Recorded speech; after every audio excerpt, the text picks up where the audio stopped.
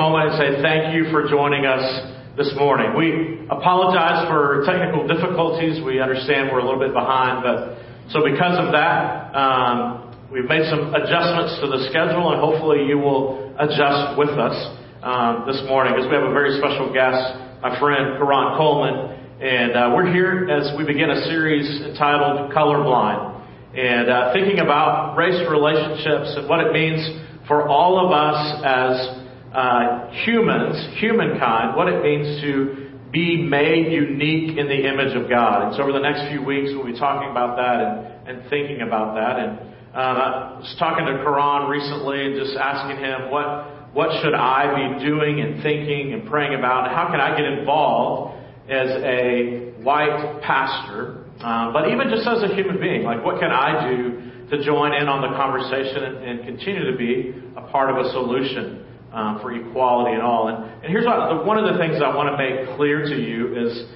for me, this is not a political issue. This is a theological, scriptural issue. Is that we're all created in the image of God. It's Imago Dei.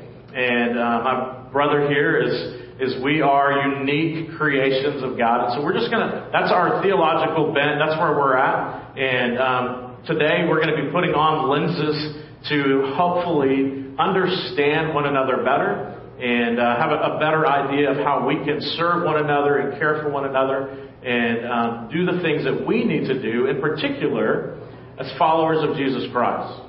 I was telling you yesterday when we were kind of talking and having some great food that my wife cooked and kind of getting together. And one of the stories that I vividly remember, and now I would go visit my grandparents often through the summer, and one of the things we would do is we would go fishing. We would go on a barge on Lake Tawakoni and go crappie fishing overnight. So we would get there just as the sun's going down and put our stuff, all that different thing. And I'll be honest with you, like we were the only three white people on the barge, okay? Yeah. And again, a different time. And so my grandparents would say, hey, we're going to go hang out with the colored folk, okay? And I know that's not necessarily the appropriate thing to say today, right? And so one day, I went back to school. I was about 10 or 11 years old, and I had friends of all different ethnicities. And I looked at my friend. I won't tell you his name because he might be watching. And I went to him and I said, hey, man, I didn't know you were colored folk.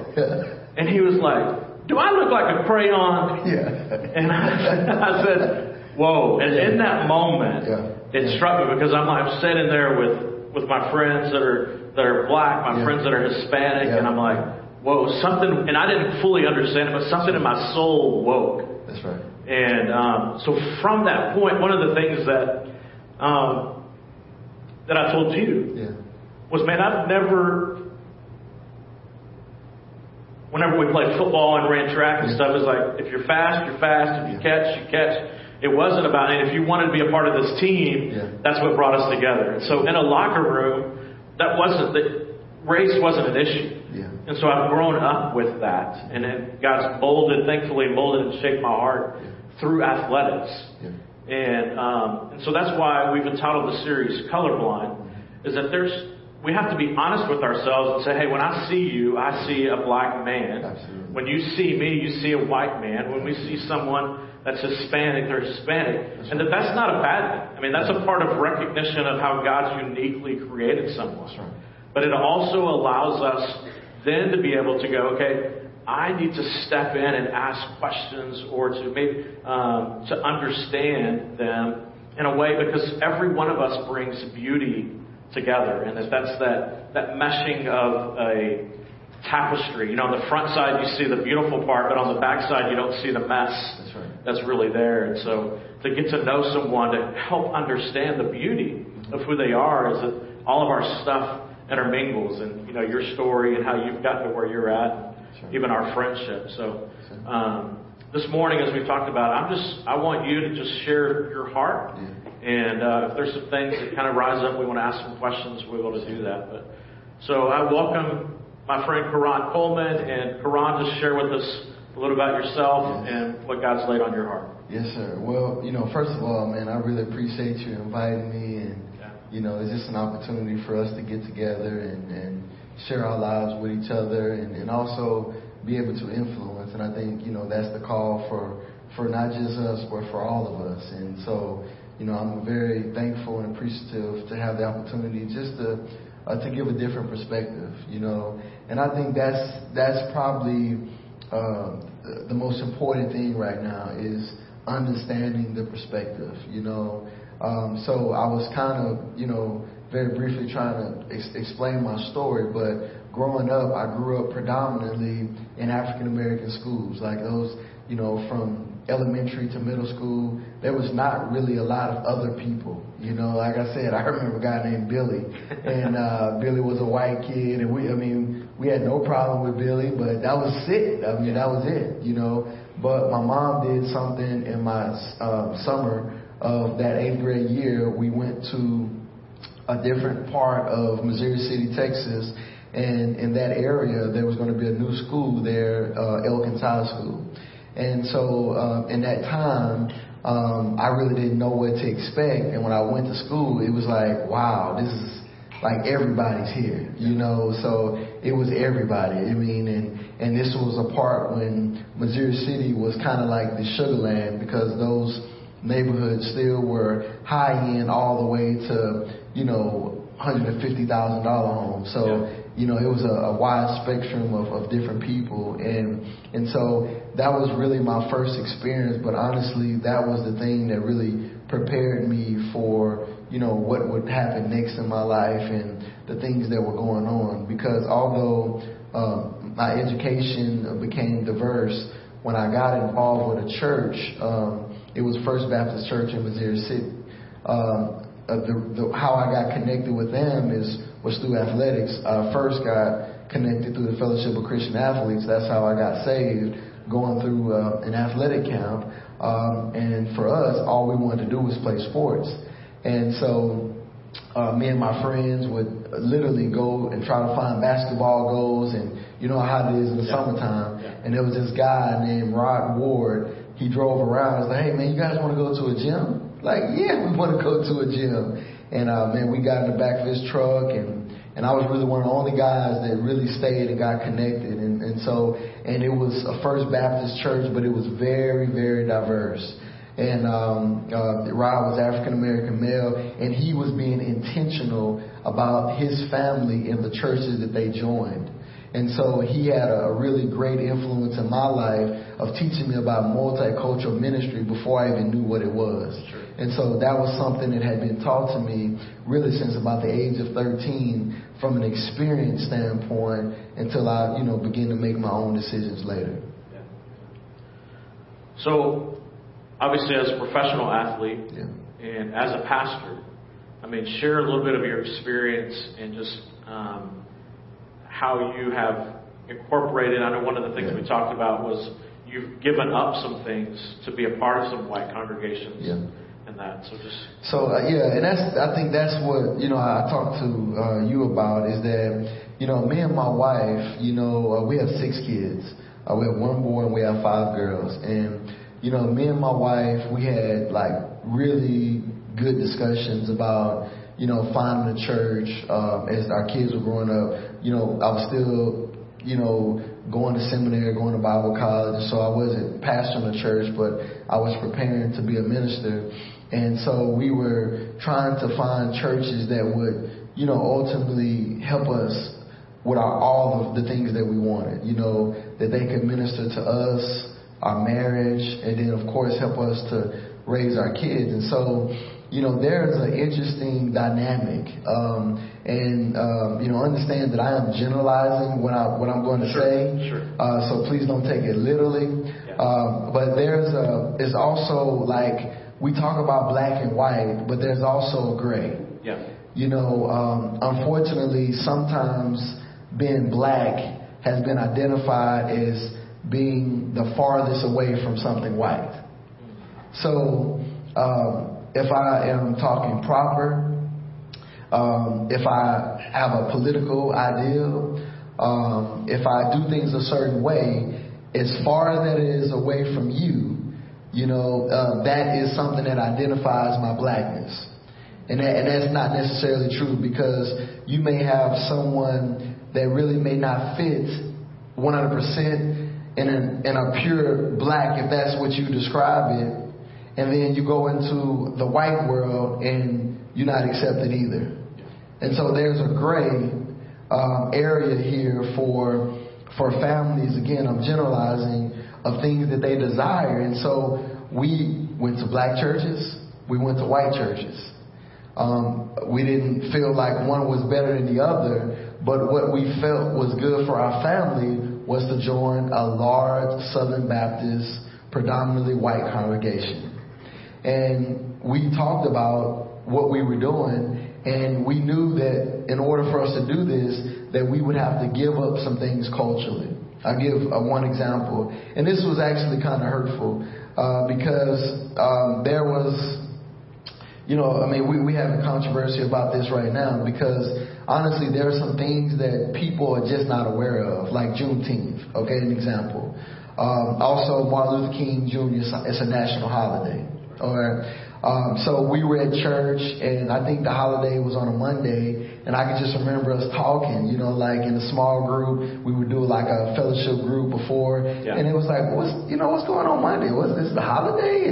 And we were just like, yes, it is. It's a national holiday. Some people still had to go to work. Some people didn't. Yeah. And I was like, we having a barbecue tomorrow. Like, we're having people over our house. Like, this is something that, like, don't y'all know? There was no recognition in church. There was not an acknowledgement. There was nothing in the program. There was nothing. And, it was just like, wow, like, did you even know that this date is on the calendar? It is a national holiday. And some businesses don't even honor it as a holiday. Banks are open, and it's just, I think things have changed now, but back then it was just a regular day. And it was like, how is this a holiday?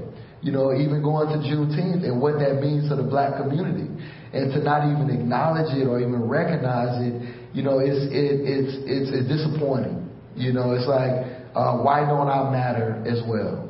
I'm not asking you to be black.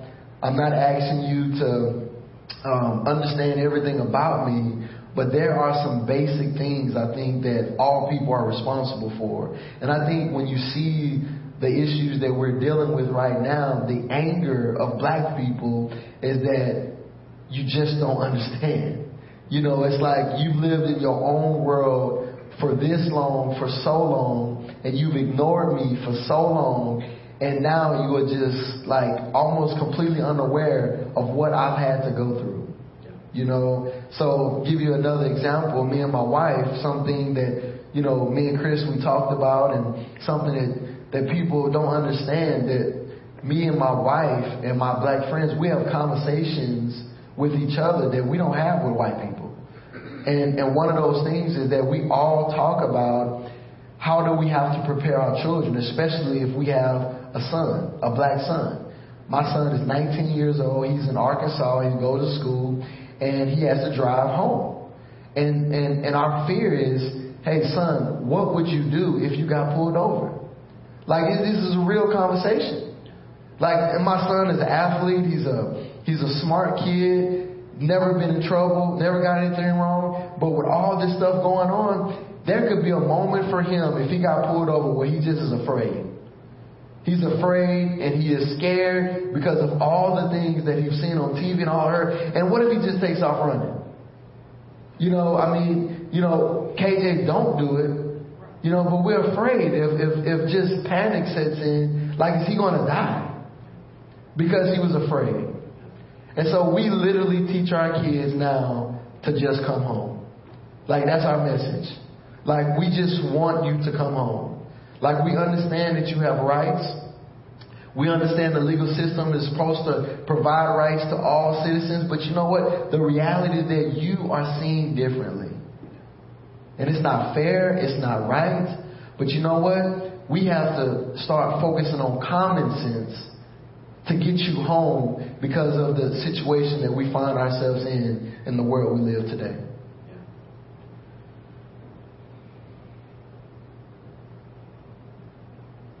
We were talking about that the other day.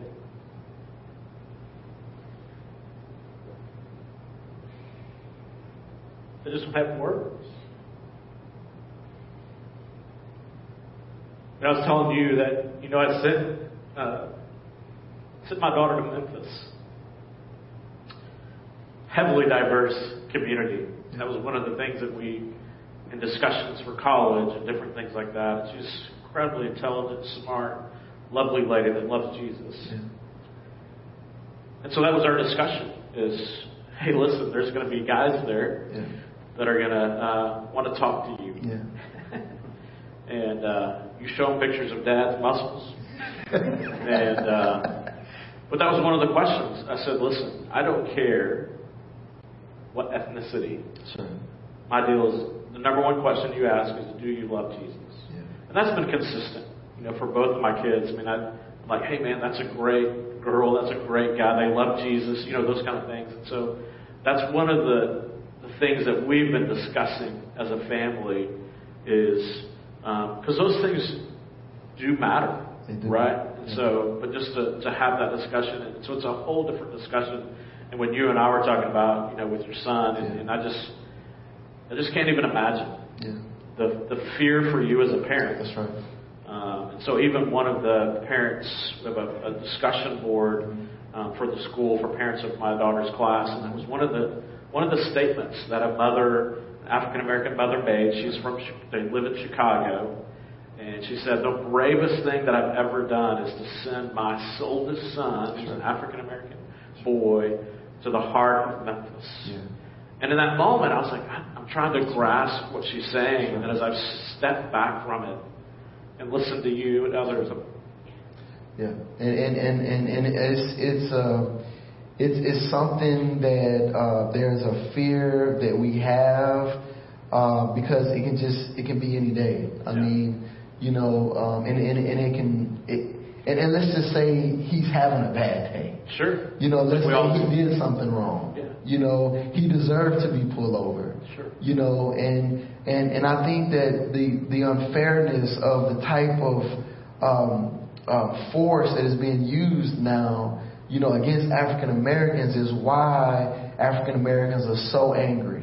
Yeah. It's just like, yes, I understand he was drunk. Like, he resisted arrest. He was running, though. Like, did you have to shoot him? Right. And we've seen other issues where we've seen really white men, like, swinging knives and chainsaws and they can, a mass murderer gets taken to Burger King and, it's like treating him like, and a guy that's a misdemeanor, he won't come home. He won't ever see his child. And the easiest thing to do, I think, is to deflect away from the realities of what has happened in the past, what continues to happen, to focus on the individual and say, well, he was wrong. Well, you know what? Two wrongs don't make a right. But the reality is there is something to this. Yeah. And I think that is what we're asking for other people to be aware of. See, there is a bias that we all have. Sure. I mean, I think for us to say, hey, I don't have a bias would not be genuine. It just wouldn't be honest because, from the day that we have been born, we have been programmed to think certain things about certain things. I'll give an example. Why do we call tigers tigers? We call a tiger a tiger because we've been told that that's a tiger, right? And if I said there's a tiger in here right now, we would all leave the premises because we think of a tiger as being something that will eat you up, right? It would hurt you. It would harm you. So guess what? I like a tiger. I like to see it from afar, but I don't want a tiger to be my next door neighbor. I don't want that tiger to be right here with me, right?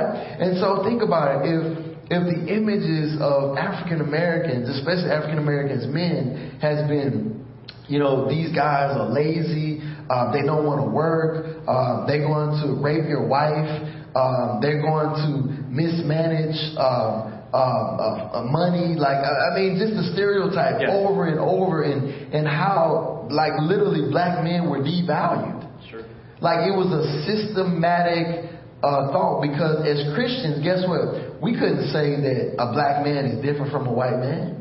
So there had to be a reason. Like, there had to be reason, and there had to be the breakdown of something to allow a pastor to say, hey, black folks, y'all go up there. White folks, y'all stay down here.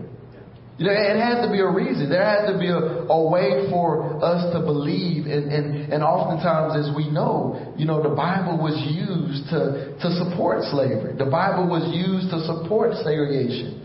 Because, again, the mentality was, I can be right theologically, but not necessarily right from an orthodoxy standpoint. Yeah. From how we practice this. Yeah. Like, it's subjected to my own bias. Like, and it's okay. Sure. And we still have these models even today. I mean, it's the reason why we still have white churches, black churches. I mean, my whole thing is this. If a community is right outside your door, and we know that this does not always happen for a number of different reasons. We've both been highly trained in church planning and understand just about everything you can think of when it comes to community and building and those things. But to me, in my opinion, the litmus test is what is outside of your door. Okay? I mean, is there black people there? Is there white people there? Is there Hispanic people? In my opinion, I think you start there first. Of course, people will travel, people will come, and that's great and that's fine. But why are we not connecting with them? What is it about our church that person across the street will not come in here? Yeah.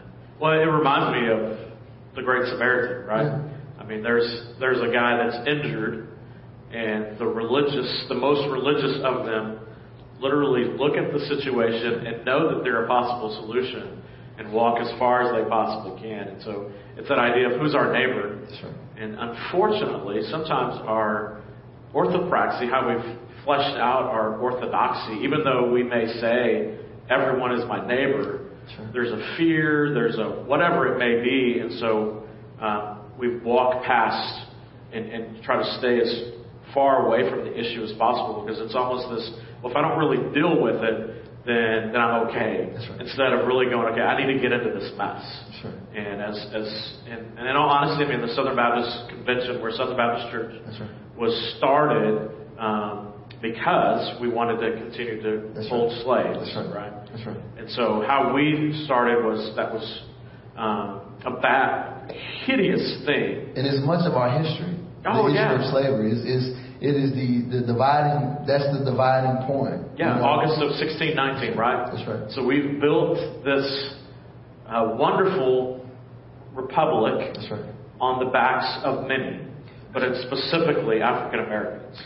And so, and all the different things. I mean, there's a lot of history and all those different things. And so, and what does it look like for us now to be the Great Samaritan, That's right, and to get into the mess and to deal with the real life issues? Because if Scripture is real That's right. and relevant, then it's definitely real and relevant to this. Absolutely. And really that's what I want to do. I wanted to just focus on a passage in Galatians chapter 2, verses 11 through 15. But before we do that, I would always do a benediction, and we had different benedictions. And one time a real good friend of mine said, man, why don't you focus on something that's like essential? And so we went to John 13 and 34, and every Sunday we would close our service with this: a new commandment I give to you, that you love one another just as I have loved you. We usually stop there, but if you keep going, it says this: you also are to love one another. By this all people will know that you are my disciples, of you have love for one another. Now, it's interesting because it's very simple. Yeah. As a matter of fact, your shirt says love does, right? Right? And so the ideal of loving people is not new, right? It's not foreign. It's something that we accept, However, when you go to Galatians, guess what? Paul and Peter had a similar struggle. So think about love as theology, okay? Think about it as a doctrine. And Paul was saying, you know what? I want to make sure that I'm not running in vain.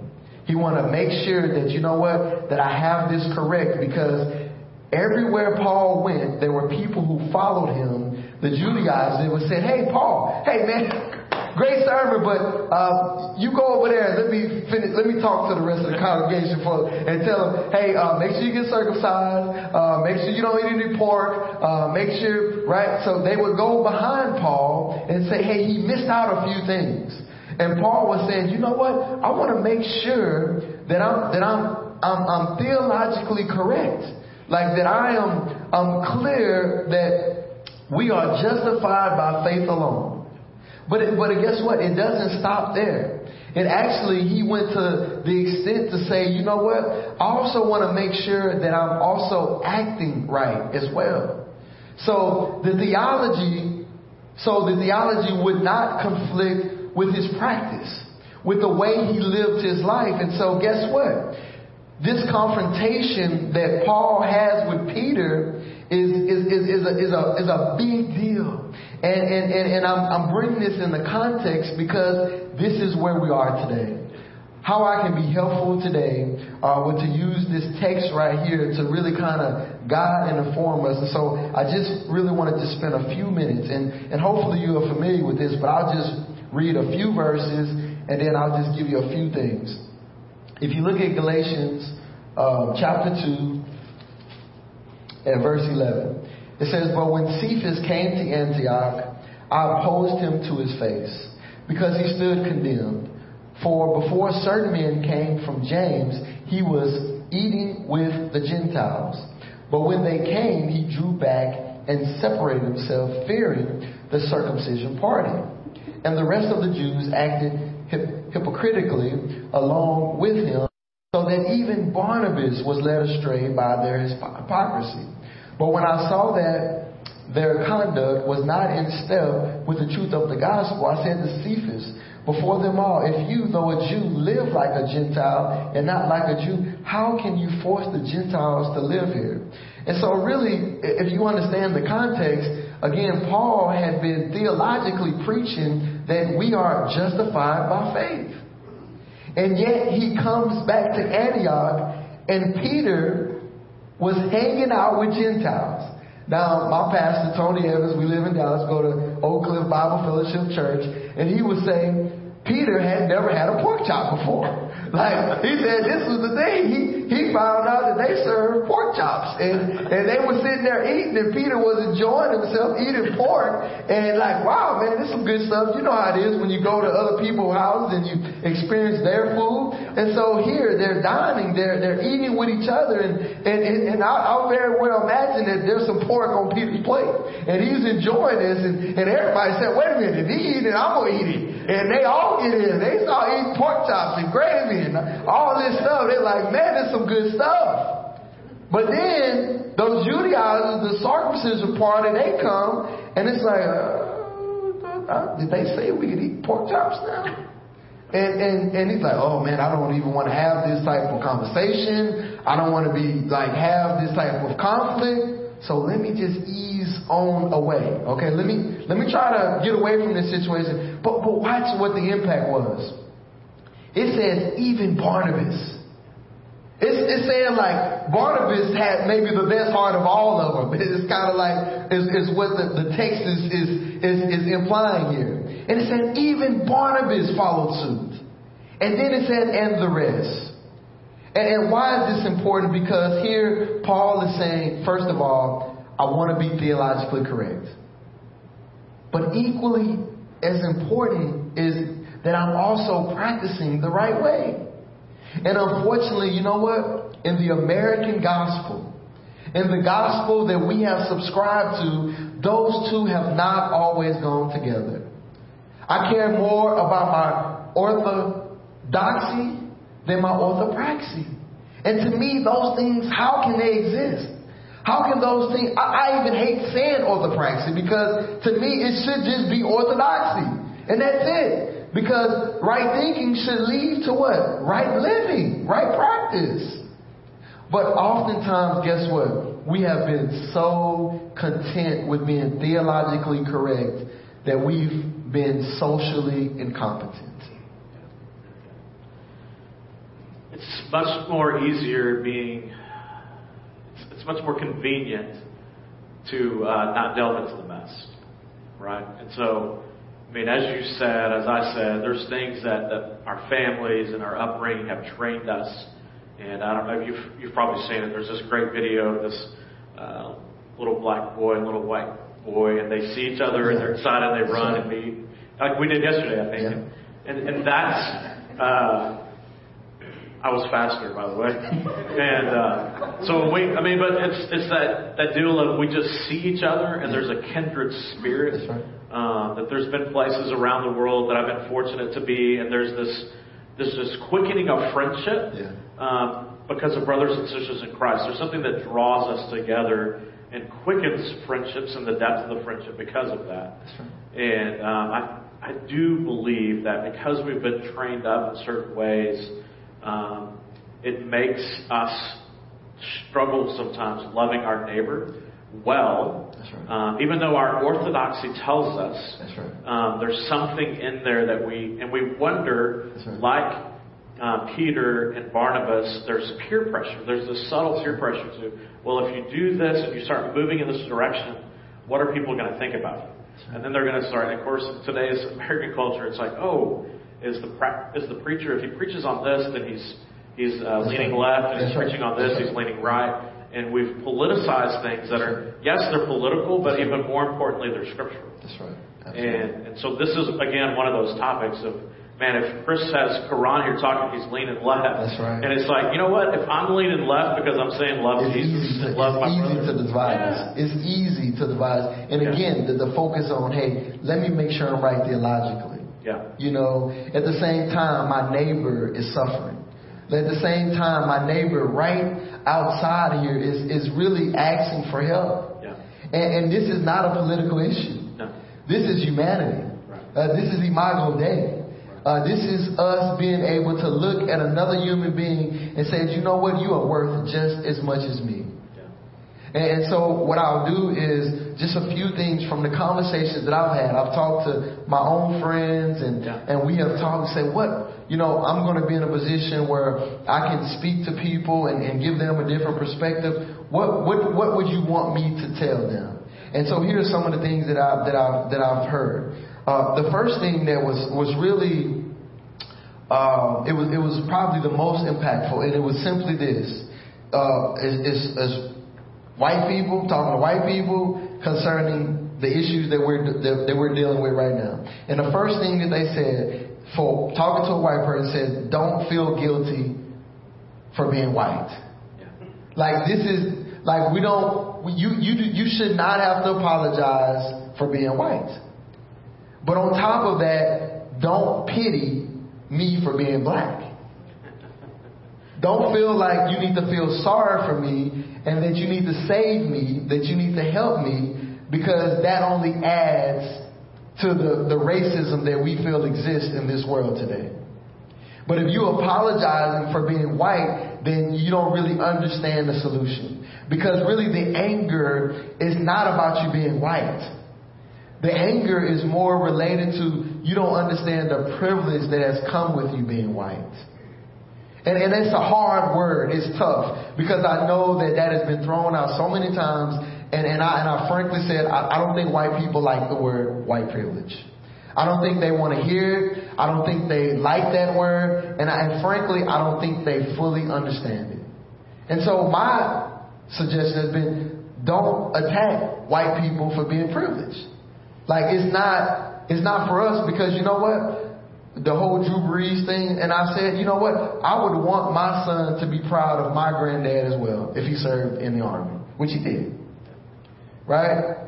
But the incompleteness of what Drew Brees was saying is that he didn't understand what was going on the other side of the track.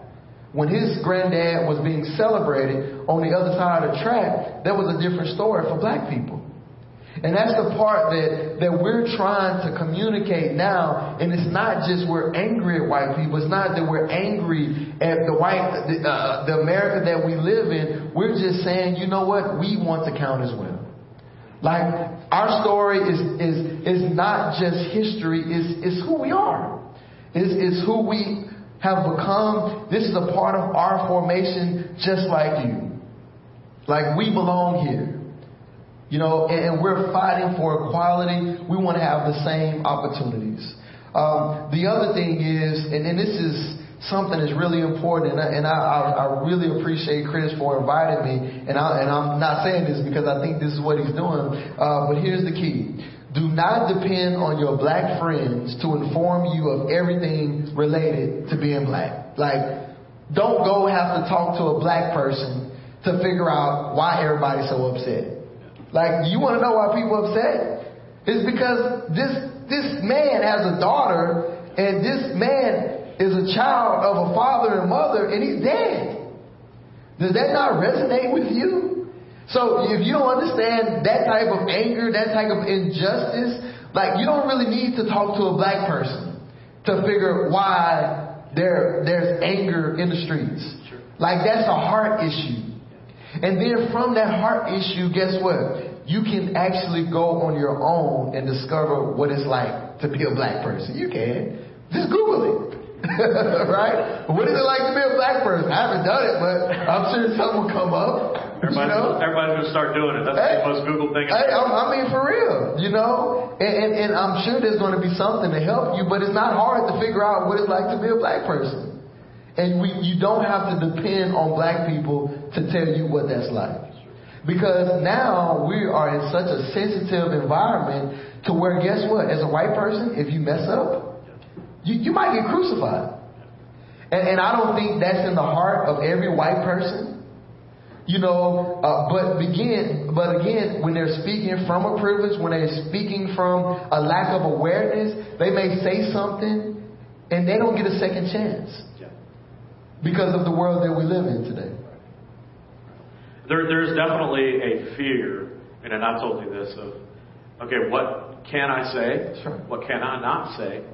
I can't be silent. I mean, it's because there's almost a sense of there's really no right thing right now.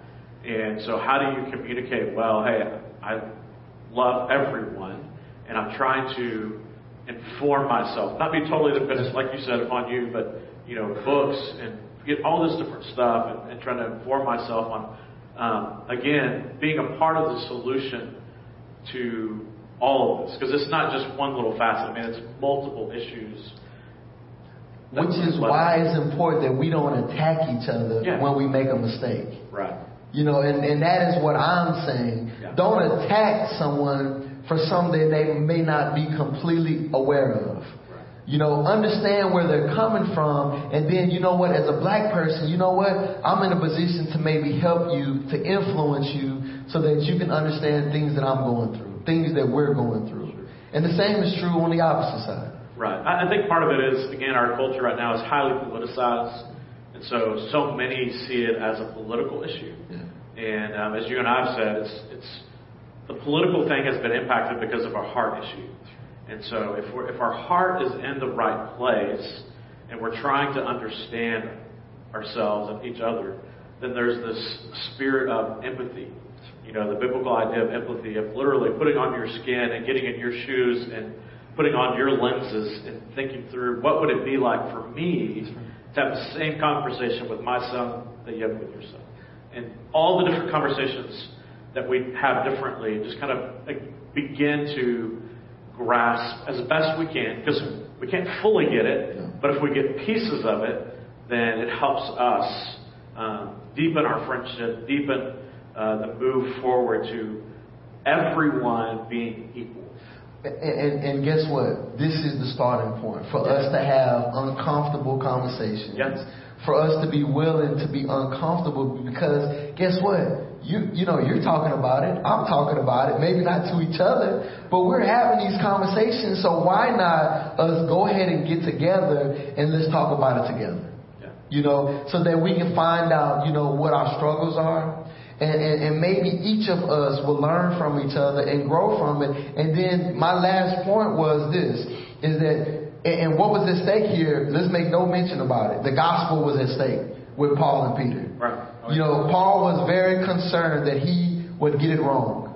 And make no mistake, if this was right, what Peter was doing, Paul would have said, you know what, I can't associate either with the Gentiles. And I'm not going to eat any pork either. Right? Which would have made the gospel defunct. I mean, it would be over. That's right. Yeah. But he stood. Now remember, Peter is what? The Rock? Yeah. I mean, this is a big deal. Yeah. Okay? Peter is like the guy. Yeah. Okay? In Jerusalem. He is the guy. And Paul confronts him and says, hey man, you are on the wrong side of this. Yeah. Like you are on the wrong side of this. And you may not have said it with your words, but with your silence and your behavior, you are guilty, Peter. And I can't stand for it. And really, that is what black people are asking for. This is not a black issue. This is not something that's dedicated for black people only.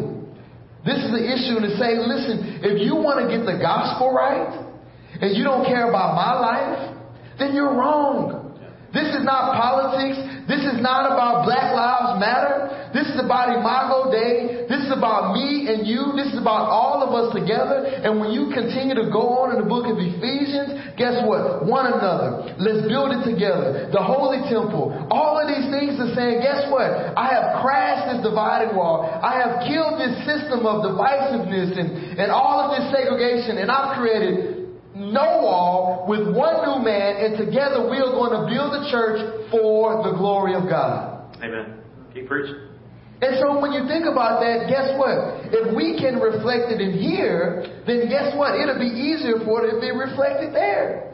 But if we get it wrong here, without being confronted, without the realization that, guess what? I'm not getting this right. Now, people still have to choose what they want to do, but at least let's be on the right side of this. People can make their own choices. Yeah. And so here's what I would say with this. As a church, no matter who you are, we all have a civic role as well. And the frustration, especially among African Americans, is that, guess what? Our churches are filled with people who love God. These same people have civic responsibilities and civil roles that are contributing to systematic racism in the world we live in. An example, the economics, the redlining of communities. Like, how many people sit on boards that say, you know what, hey, we don't really want them to live here, so let's make our homeowner fees like $2,500. That'll keep them away. Like, that's wrong. Yeah. And we're saying that, you know what? You're keeping us out of a place because you don't want our kids to mix with your kids. You don't want my son to date your daughter. So we're going to continue to separate. We're going to continue to keep black folks over here, Hispanic folks over there, and white folks over here. When the black people come in, we're moving out. Why won't you stand for that civically if you can stand for it in the church? And I think as a pastor, as a Christian, that's the thing that hurts me probably the most. Is that there are not enough people that are willing, like Paul, to confront a Peter outside of church. I think we've sanitized the gospel.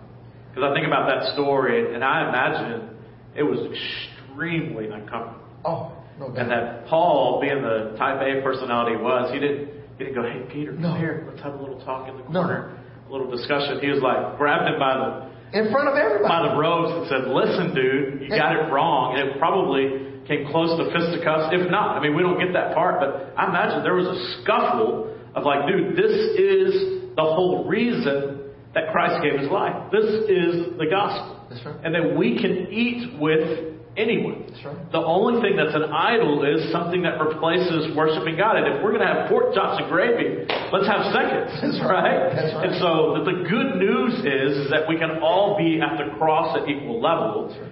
And because we're created in the image of God and be able to do that. So, man, we do that with the gospel in the church. One of the things I don't like about preaching sometimes is we sanitize things and we kind of wrap it in a bow. We give 3 points and push it because we've got 30 minutes. That's right. And we want people to apply it. That's right. But not really to settle into some of the uncomfortable conversations. And as you're saying, make impact civically in our homes. Which is why we were often reminded of the one another. Yep. Yeah. You know, it wasn't just love, it was like one another. One another, yeah. Right? I mean, love is a great idea. It's a great concept. Okay? But the practice, as we know, is very difficult. right? I mean, even with someone that I love very dearly. Me and my wife have been married for 20 years. And guess what? There are times when it's really difficult to love. Yep. And the same is true, guess what, with different people that are not like us. But guess what? That is what love is. Yeah. That is what love does. It is not simply saying, hey, listen, man, you drink coffee, I drink coffee, let's get together. Like, you drink coffee and I'm drinking water. Right. And we're still here. We're getting together. You know, don't I'm working on you. I understand. I know you're going to try to convert me, but I don't drink coffee right now. But guess what? We can still get together. Yeah. You know, so if your whole model is built around something that doesn't exist for everybody, my question has always been, is it more about them or is it more about you? Yeah. You know, do I need to be most comfortable? Or am I willing to be uncomfortable for the sake of the gospel? Am I willing to carry out my role and my responsibility outside of the church? Which I know that we probably want to wrap this up soon, but there's really two questions that I really wanted to leave with. I think we kind of set a real good basis for it. But really the question I think that Paul was even maybe digging a little bit deeper with Peter on is that how much of Jesus does he have? I mean, how much have you allowed Jesus to have in your life? Because theologically we say, I've given it all to him. Right? Because we all want to go to heaven. But what about socially and culturally? Like, has Jesus been given that same right away? Has he been given the same opportunity to really confront the biases, confront the things that you are proud of? Like I'm saying, don't be ashamed of where you've come from and what you've done. Even, acknowledge even the mistakes that have happened in the past and in your life. But have you given that to Jesus? Like, have you really allowed Jesus to have all of that as well? Theologically, we all raise our hands. Like, I'm justified by faith alone in Christ. Like I'm going to heaven. Okay? But is Jesus enough to help us be uncomfortable in our relationship? Is Jesus enough for me to be what Paul was to Peter and to confront my brother, to confront my friend, to confront someone that I love and say, man, listen, I love you like a brother, but you are on the wrong side of this thing. This is not about being a Republican. This is not about being a Democrat. This is not whether this man deserves to die. This is not about how many kids he has. This is not about what drugs was in his system. This is not about any of those things besides, guess what? That man should either be in jail or that man should be at home, but he should not be in the grave. And that's at the core of what we're fighting for. That's at the core of what we're hoping for, that you know what? That we can make mistakes too and still come home. It's that simple. But for us as a church, we have to have a desire to be even more than what we are today. It's great that we get built up, but you know what? This is not just for us. And we know that, right? But guess what? The expression of that is difficult. And it's intentional. Sure.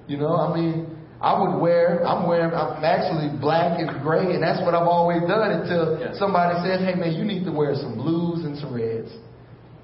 Because this is what I'm comfortable with. Yeah. But, I need some color in my life. It helps me. It brightens my face up and, makes me look more appropriate. I need that. Yeah. So what we're asking is something probably that's not natural, but something that we have to be more aware of. Sure. That's one of the reasons we've here, as we prayed through what's the vision moving forward for Crosspoint, is that phrase, love does, just kept ringing with us as leaders. And part of that is because there's areas that we feel like God's calling us to go in the future. We don't even know all of those, but that there's this uncomfortableness about moving to those next places, that for all of us at different levels, the gospel calls us to count the cost and it's going to be extravagant, right? Jesus' love for us was so extravagant it cost him his life. And so for us also to fulfill the gospel, we have to be extravagant with our love. And that love is, as you stated, it's a choice. Right? It's not a feeling. There may be feelings, butterflies. When you first saw your wife, you're like, yeah, God, you did good, right? Yeah. So there were feelings. But there's this daily choice to love and to love deeper. Because as we do life longer together, we see the scars, we see the stuff, and we continue to choose to love. And one of the things that I've talked about with some others is that God calls us to love others, not like them. That's right. So there's times that we have to get into the mess, and we choose to love because we're in the process of being with them and healing. But that doesn't mean we have to, we're not maybe not be best buddies and hang out afterwards, but we're going to do some life together in the season because we love each other. Absolutely. And I think, again, it's the connection, again, of not just here, but it's the way that we live our lives. And being honest, like, you know what? Am I okay if our church becomes integrated with a black kid, like, looking at my daughter and giving her the wink? Like, the googly eye. Like, ooh, wow, you are beautiful. Like, how you deal with that? Yeah, that's a legitimate question. Yeah, seriously. But that's the question that is there. Yeah. I'll be honest with you if I say that's not there even for me. Yeah. My son, like, who he's googly eyed, let's be real about that, But again, what does that create? A conversation to say, you know what? It's okay to be attracted to someone just in a different race from you. And let me tell you why. If you see them as being a beautiful person, if you see them as a Christian and they can complement your life and help you to get where you want to get, what's the problem? Well, he's black. That's the problem. Yeah. Yeah, but that gets us to Martin Luther King's dream. That's right. It's content of character. That's right. And so for us as followers of Jesus, that's the number one question. Do they love Jesus? That's right. And truly love Jesus in a way that it is impacting their character and that he or she is going to be a great parent to the grandkids and to treat you well. And all, as we know, just because you're a Christian, that means it's going to be roses, right? With no extension of family. we're still humans. That's right. So we're in the process of being redeemed or reconciled. And so, but yeah, those are those meaty questions that are practical. Rubber meets the road. Whenever you check your own heart of whenever we say, I'm not racist, and then put your kids in it and go. And being honest and say, the reason why my kids are not here is because they're black people. Yeah. Right? You're not going to this school because there are black people there. Yeah. So you're going to go over here. Not because there's a better teacher. Yeah. Not because there's a better principal. Yeah. Not because this is a college prep. It's because there's no black people over here. So this has to be better. And that's something that we're still struggling with today. When you look at our school system, when you look at where black kids go, where white kids go, and where the resources go. Yeah.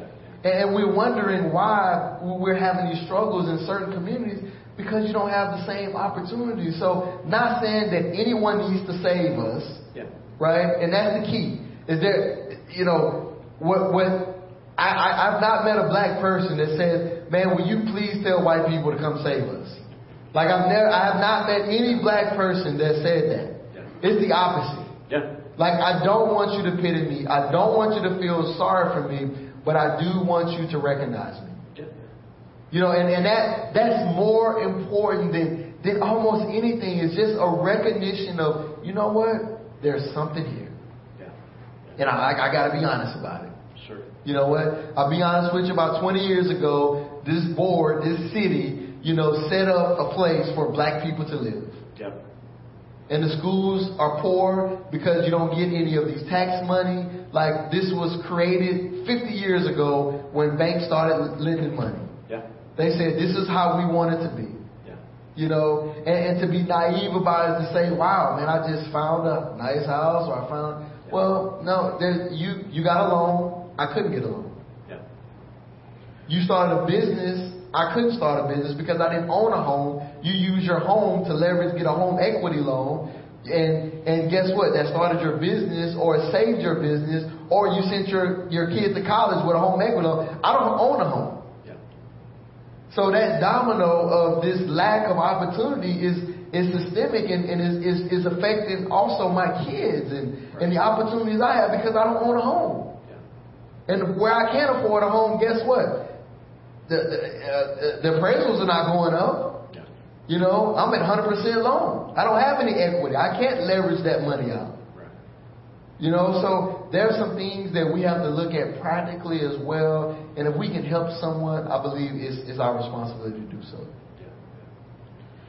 Well, hey, I'm going to push pause for just a second. We'll continue the conversation, but we've hit like 11 o'clock, and so we're in between services. And so I just want to say, hey, thanks for joining us. It's 11 o'clock, and so now we're into our second service. And so, again, my name is Chris. I'm the lead pastor here at Crosspoint Community Church. And today's a unique Sunday for us as we begin a series entitled Colorblind. And I've invited my friend KaRon Coleman, who's a pastor and currently teacher and coach as well, and a dad of 6, and so we need to pray for him just about that. And we were talking even last night about how expensive it is to try to feed and keep up, and you got those little lunch trays, and you're like, kids, this is your little square of food. That's right. Be able to do that. But so we're in the midst of a raw but important conversation on race relationships, but even more than that, just how can we together show people that we're all created in the image of God, and that we have a desire as Christians in particular to pursue Jesus,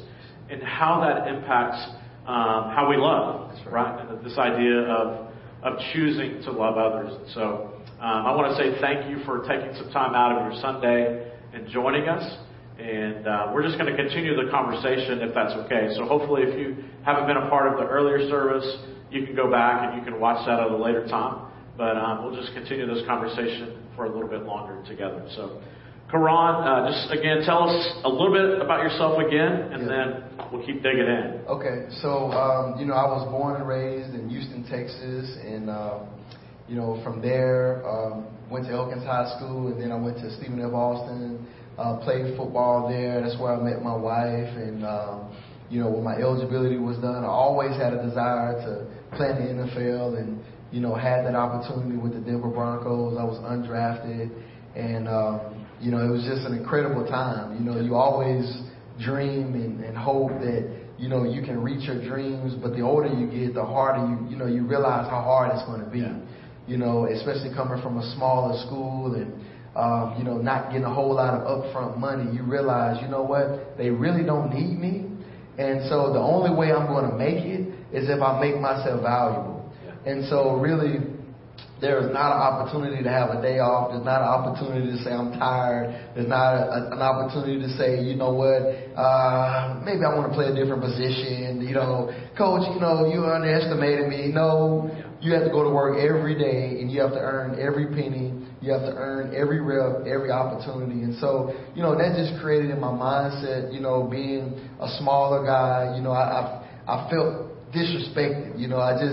I played with a chip on my shoulder. It's like, I'm still like, this is something that I'm about to prove, and I'm going to prove it every day. And so, just having that discipline really carried me through, and I, had a heart for God, wanted to serve God, wanted to help people. I knew football was that platform to be able to do that, but I wanted to do it more intentionally and in a way that, discipleship, just being able to carry the gospel in a way that people understood it, and they can make it their own. So I went to Bible college, went to seminary. We started planting churches. We planted one in Missouri City. Then we moved to Colorado, planted another one there in Colorado. Which is where we met. Recently, we were in Alabama. We have some family land there. We got an opportunity to live on the land, something we've always desired as a family. I pastored a small rural church, mainly African American church, and each one of those experiences, though, really has created even more of a passion about multicultural ministry and really what it would take for that to actually happen, And so I've always been an advocate for it in Missouri City. I was an advocate for it in Colorado, even in Alabama. I've always tried to be welcoming of other people, and it didn't always happen, but it was something that people always heard from me. And I think that is something that's very important because, sometimes, you don't really know, unless you've been told. You're not really aware unless someone is really speaking into your life, And I think as pastors, that's something that's very important for us to continue to remind our congregations of the things that are essential, of the things that are important. you know. And so those are the things for me that carries me now, even though I'm a coach and I'm a teacher, and I still have a level of influence in different people's lives. I still try to use my voice to really advocate, the totality of the gospel in the sense of what this looks like on a daily life. I think about what you said of not being the star guy, right? I mean, you were behind, I won't say who it was, but he was a star, right? Hall of Fame running back. That's right. And every day you're like, is this my last day? And this sense of belonging. That's right. And you knew you belonged. That's right. But continually trying to help to show other people I belong. That's right. And that most of us in some way, I think we have that desire. Like we want to belong. Absolutely. And we're working to show other people our worth and our value. That's right. So how does that play into this discussion today of what we're talking about, being colorblind and race relations? Well, I think, the thing that we focused on in the first part is that, we talked about being theologically accurate, but also there's a possibility we can be socially incompetent. Yeah. And that's really a part of the culture that we live in the American gospel. Like you said, a sanitized version where it's very clean. Yeah. There's nothing dirty about it. We don't really desire to be uncomfortable in our faith. If you're uncomfortable, that's a sign that this may not be the church for you. That's right. They're going to cut the time. Let's start looking around a little bit. Yeah. But I think that it's important that we understand that's these one another passages, that it's the reminder, because it's not easy to love people. It's not easy to love someone that you have things in common with, more or less to love someone that you don't have a lot in common with. But again, over and over, we see in Scripture. In Micah 6:8, here's another scripture you can write down, and you can read the context of it. But here's what it says. It says, "He has told you, O man, what is good, and what does the Lord require of you, but to do justice and to love kindness." And so really it's just a simplified executive order. Yeah. Okay, you think you need to sacrifice. The context was, hey, how many rams should I sacrifice? How many goats should I sacrifice? Lord, would you be pleased with this if I bring this to the altar? And the simplified execution, was just, hey, listen, the Lord requires of you to do justice and to love kindness. And so for us to be absent, to be theologically sound, but to not care about justice in our society is saying, you know what, you missed the executive order. You've really missed the summation of the gospel, not saying that you cannot be guilty of being so socially oriented that you misuse the gospel, because we know that can happen. But we're also saying that there is an alignment as well that needs to happen with all of us. That yes, theologically we need to be right, but also socially and culturally, we're being challenged over and over through Scripture to be right with God. And so in saying that, I pivot to Ephesians chapter 2. I mentioned it, but if you understand the book of Ephesians, you have the same dynamic where Paul is building these theological structures, these theological paradigms. But then starting in chapter 3, it's all about the orthopraxy. It's this is what it actually looks like. And there's discipline. There's all kind of things of love and what it's really like to love a church. But it's very important in setting this paradigm in Ephesians chapter 2 and Paul speaking of the ministry of Jesus actually acknowledging that there is a wall that exists between us. I think that's the reality. Is that if Jesus had to break it down, he's also acknowledging that there is something that is between us. And that's hard to imagine. But the reality is that we know that there was this court, right, within the split, the Jews and the Gentiles. And what it was in worship, it was a place to keep Gentiles over here and Jews over here. And Jesus said, you know what, I've actually come to tear this thing down. But think about that as a church that has to tear something down. No one would go to it. Yeah. We want to only build and not tear down. But guess what? The construct of the gospel is, look, we need to break it down to build it up. Because that's exactly what Jesus did. I'm going to break down this wall and I'm going to build a new wall. But guess what? There's no longer going to be two. There's only going to be one. But yet there was the acknowledgement that guess what? This wall has to be broken down. Now theologically, guess what? We know that this was broken down, right? Because now we have access to heaven. So guess what? My vertical alignment with God, hey, we're good. Jesus, thank you. Jesus paid it all, right? He did it, right? So guess what? I'm good. But now what about this? What about the horizontal? What about my relationships with the Jews and the Gentiles? What about my relationship? That's harder. Did he break it down? Yes. But the barrier still exists.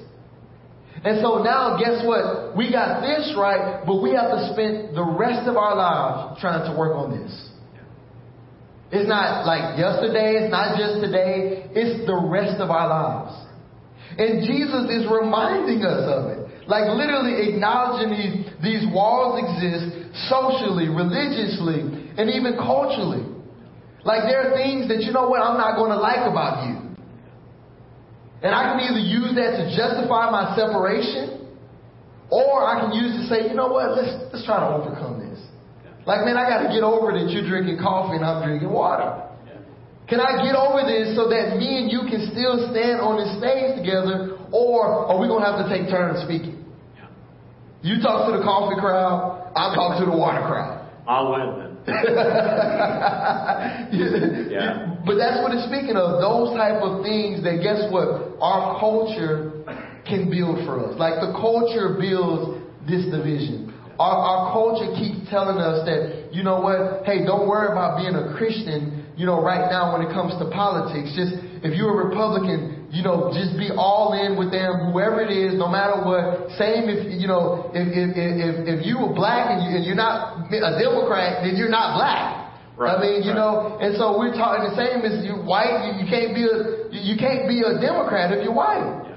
You know, so our society keeps throwing these messages and building these walls that continue to separate us. And guess what? We have to keep tearing them down. Yeah, I remember sitting in a seminary class, and it was a missiology class of missions and the study of missions, and the professor brought in this poster, this gigantic poster.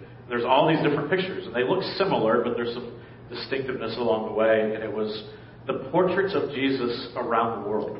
Yes. And I was like, whoa, that is powerful. Because, you know, like in the back of the seminary class, there was the sweetest Jesus. You know, he had blue eyes and brown hair and stuff. And that's what's been propagated so many times. And even the thought of, you know, in the white congregation, I think, many times we assume that Adam and Eve were white. That's right. That's right. And they probably weren't. And that's what we were told. Like, I mean, there's no black people in the Bible. You know what I mean? Well, or the black people were cursed. The curse, right? The curse of Ham.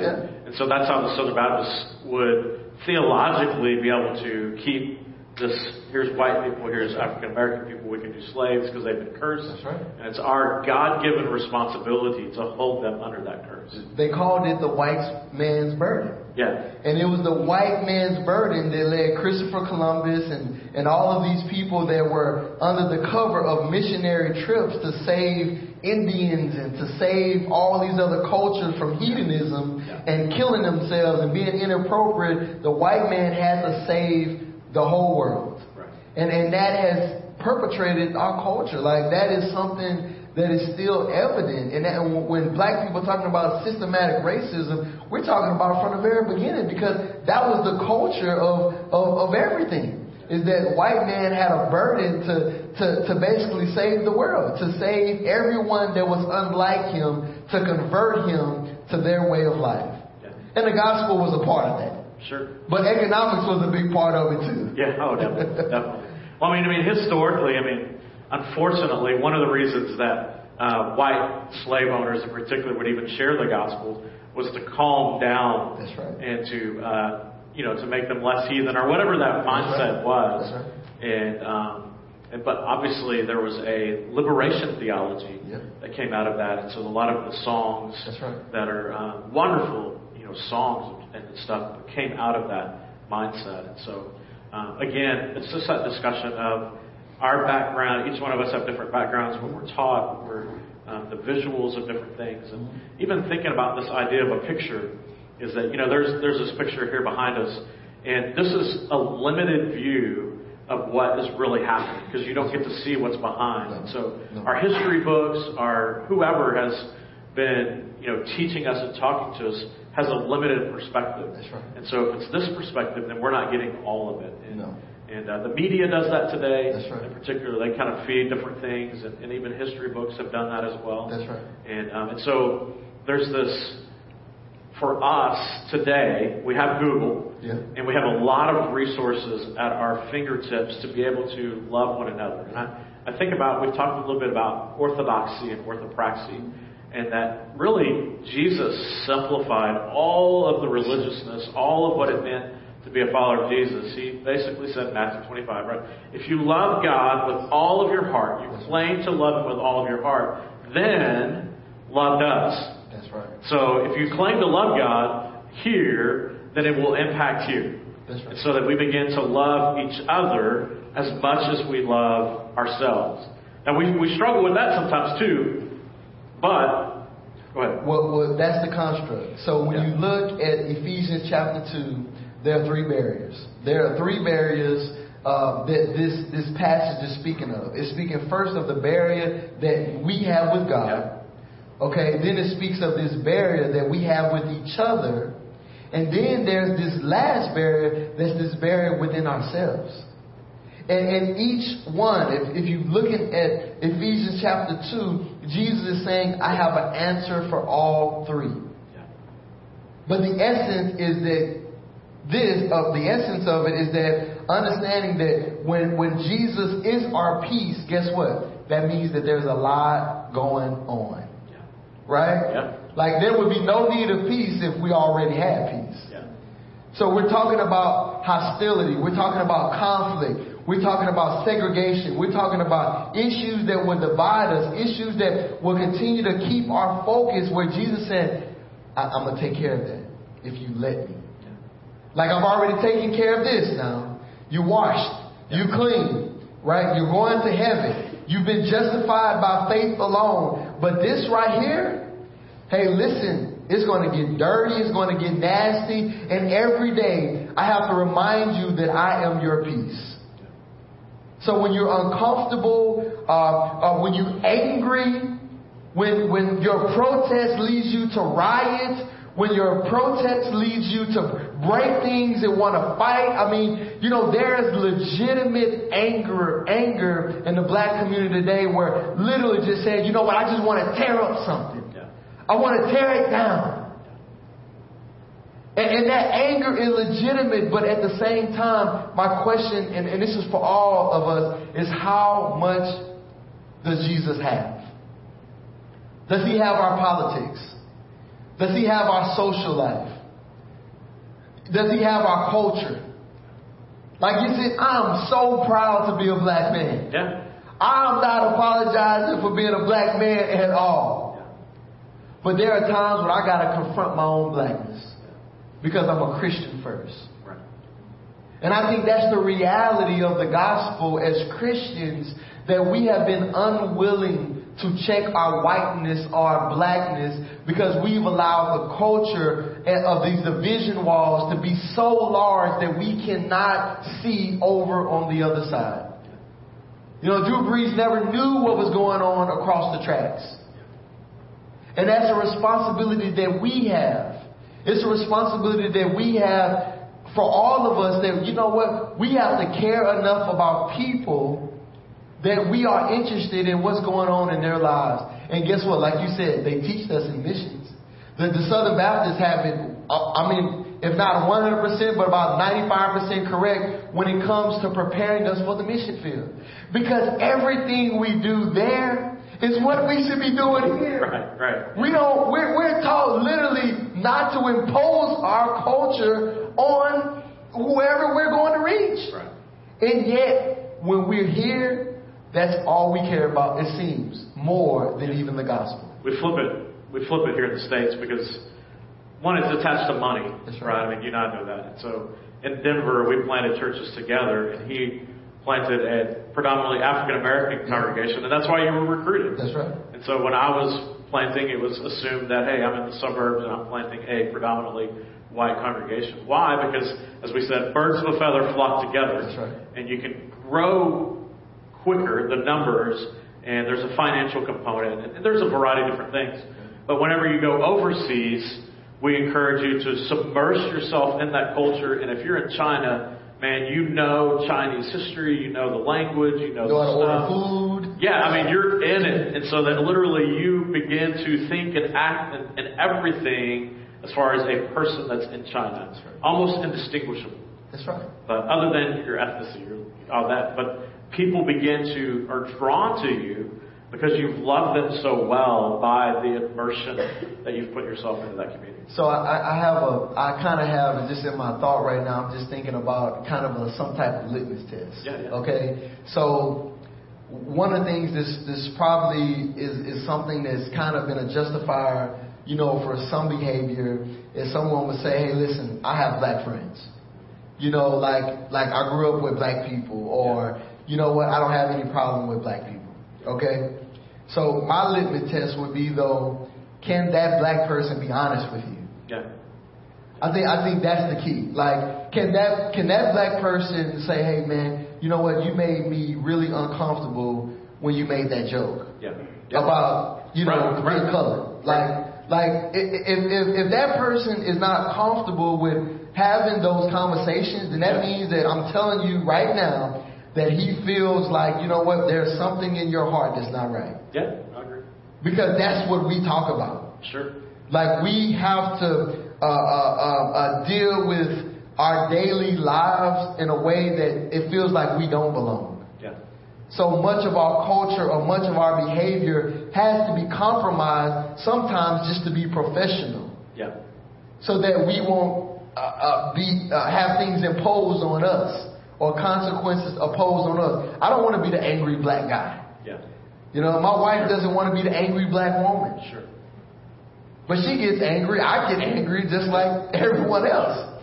But for whatever reason, in my anger, you might see something completely different. Yeah. And so if I'm not able to have that conversation with you and to be honest with you, then I'm telling you, your friend is saying that, you know what, I have felt a certain way about you and about the way that we have been around each other, where I cannot be honest with you. And to me, those are problems. Yeah. Well, it would be no matter the ethnicity, right? That's right. And so if we're truly friends with one another, we can speak the truth in love. And we've had a tendency to sanitize friendships and sanitize church, as we've talked about. And a part of that is we want to love well, and so we never tell the truth.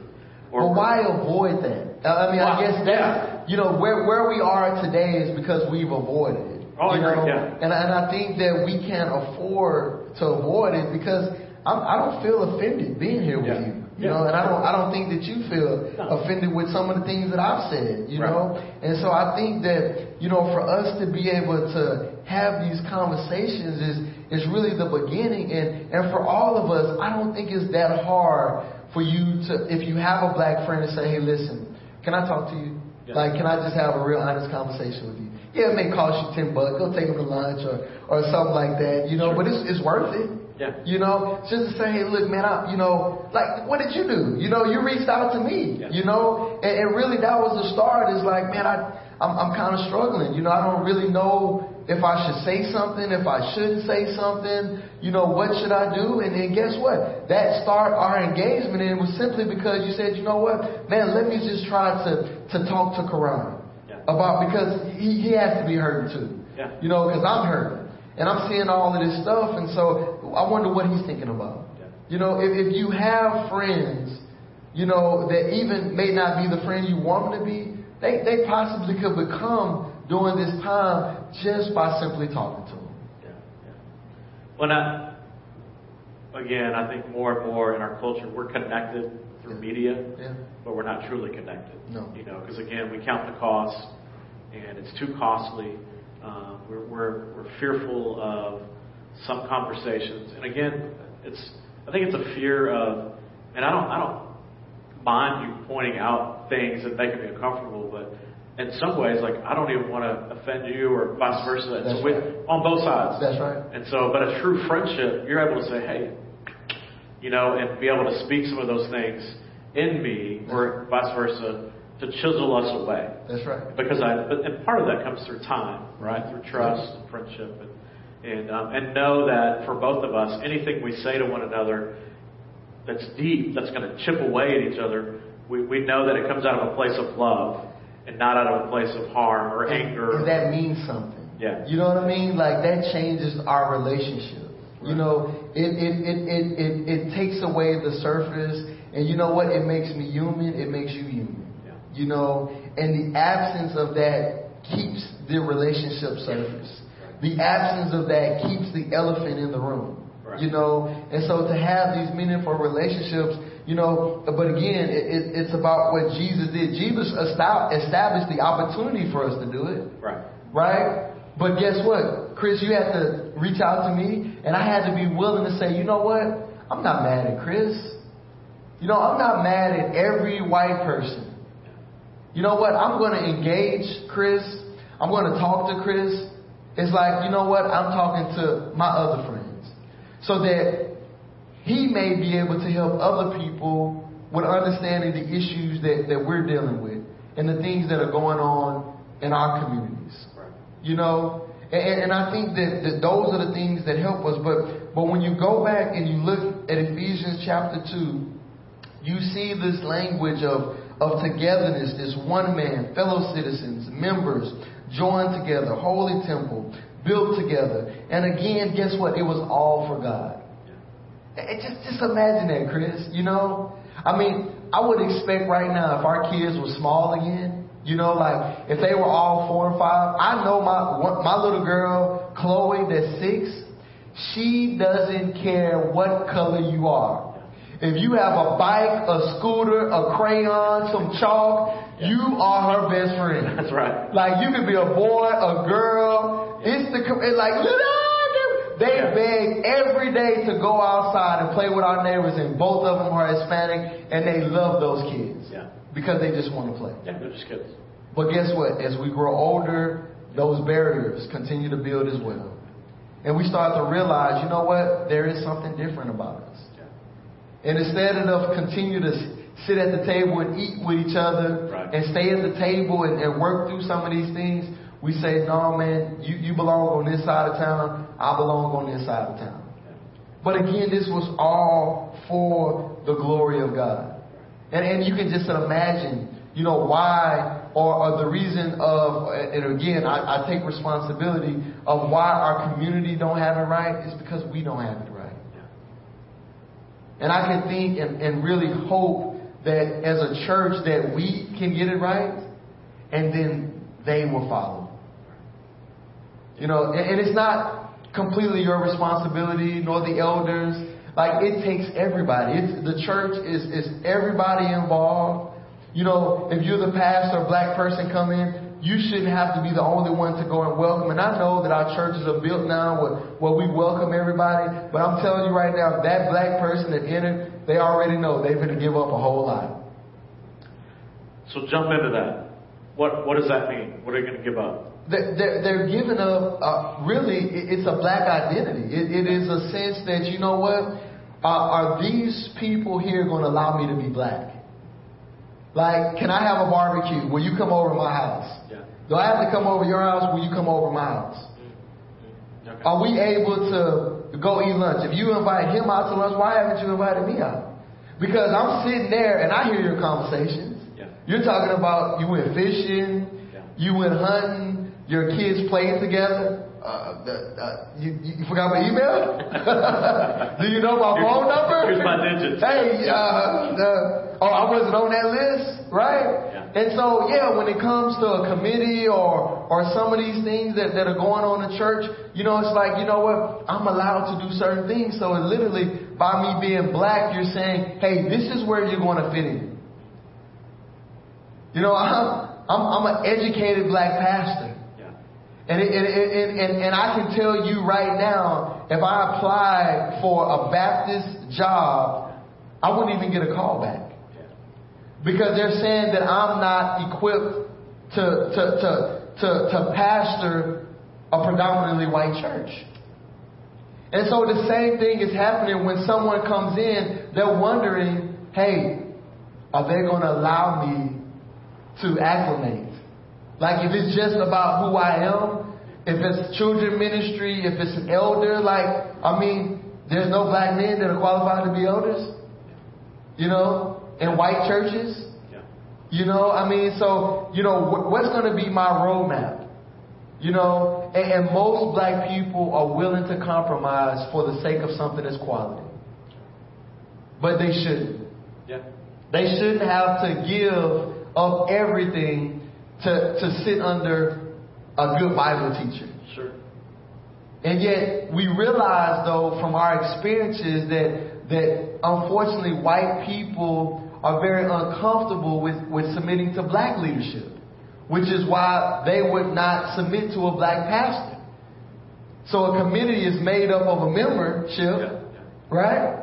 And that membership is saying, I'm uncomfortable, whether they're willing to say it verbally, but subconscious they said, I cannot submit to a black man being my leader. Because the fear is, I'm just projecting here. The fear is, what does the white congregation have to give up? Is it going to turn into a black church? Yeah. Look what I'm going to lose my seat. If he comes, that means they all come in. That's the reality. Yeah, right? No, unfortunately, yes. The fear is like, there's one, and there's two, there's three, and now, we got to go build another church. It's not our church anymore. It's not our church anymore. Which is not our church anyway. But that's always been the fear of black men. Yeah. Even with Hispanics, they're going to take my job. They're going to take my position, So the fear is like, oh man, not about you being illegal. Maybe, those are a lot of argument things. But the reality is, you know what? We're fighting for the same job. Yeah. Now guess what? There's one more person that's going to be competing for my job. And to be honest, I would have learned this job anyway. But that's not the conversation. That's something that's not being talked about, But I'm telling you, when an ethnic person comes through a door, when they are the minority, they have already discussed, they have already probably admitted to themselves within each other that we're going to have to give up some stuff. Yeah. I hate that. Obviously, I've talked about that. And so you went a little different route than what I had thought as far as the ability to lead and the ability to be in community with each other. In some ways, it's more of an predominantly African American church. Worship is a little different. That's right. And so I know that, again, as we talked earlier, that you and your wife have made some decisions along the way of, hey, we want to be in a predominantly white church, and so we've given up some of those things. And so can you dig? And I would say the worship experience, understanding theologically, is not really about the style. Yeah.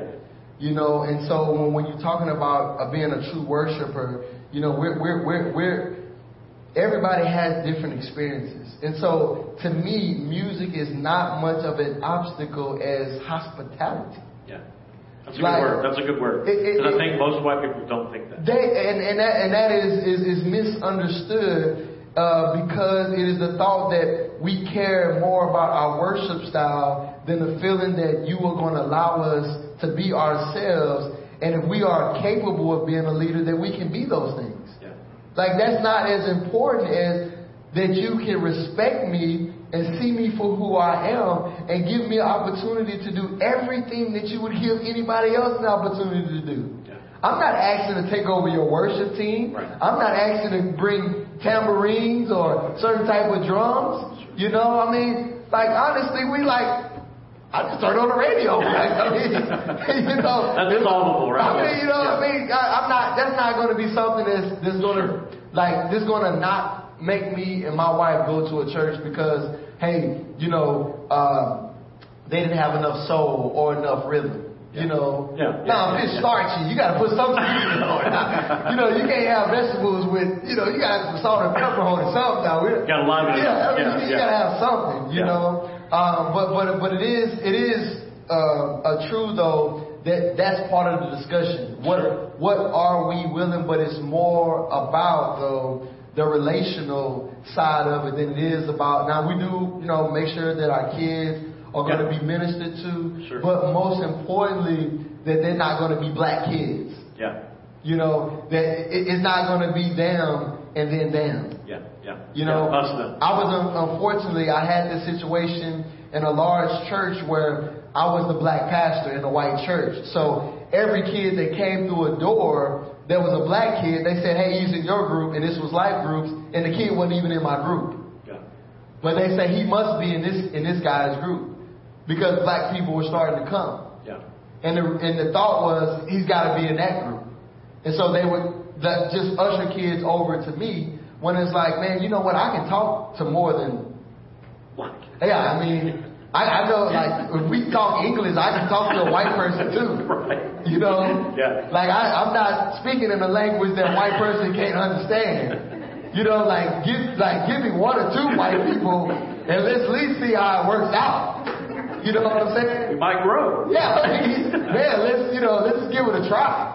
But those are the type of things, though. It's just like, okay, we got a black guy now, and man, we're gonna grow our black congregation. Yeah. We're gonna get more black people because of this black guy. Yeah. It's unrealistic. Yeah. And it's just ignorance. Yeah. I don't know. Sometimes it's a willful ignorance to just say, hey, we're going to bring on a KaRon so we can get more black people and feel good. But I love what you're saying about is just all ethnicities. We need to be community. This is the model for community here. If we can't love one another and do community here, then how can we do that outside of the church wall, so to speak? Let the character and their content create opportunities, not their skin color. Right. And guess what? You only do that by building relationships with people, by getting to know them.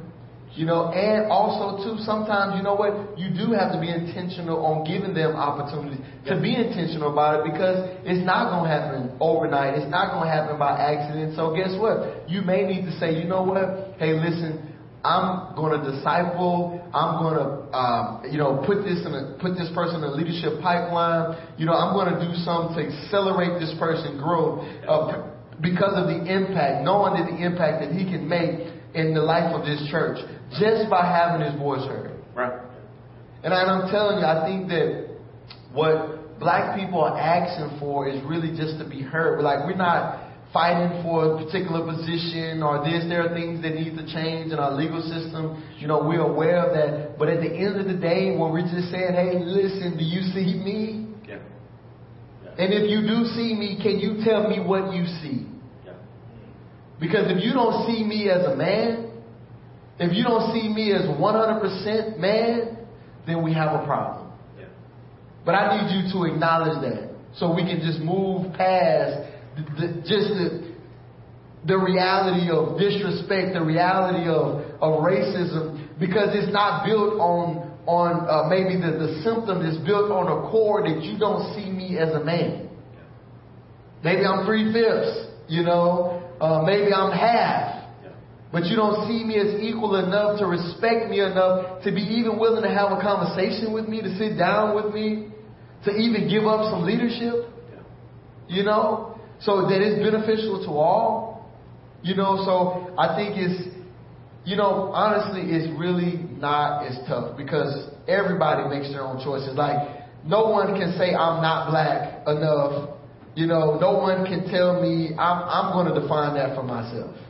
Like, I'm that type of person. I don't care what anybody say. They can say, oh man, this guy went to a white church and he's talking. Like, I don't care. Like, I'm still black. I didn't bleach my skin. I didn't change overnight. I'm still black. And no one is going to tell me that I'm not black because I'm here. Or because my family went to a white church. Right. That's a decision that we made as a family for that particular time. And I know that it happens in a lot of other places, but it was intentional. Sure. It was something that we valued for our family, and we got to understand that, some of the people that's coming in, they're making those same decisions. Yeah.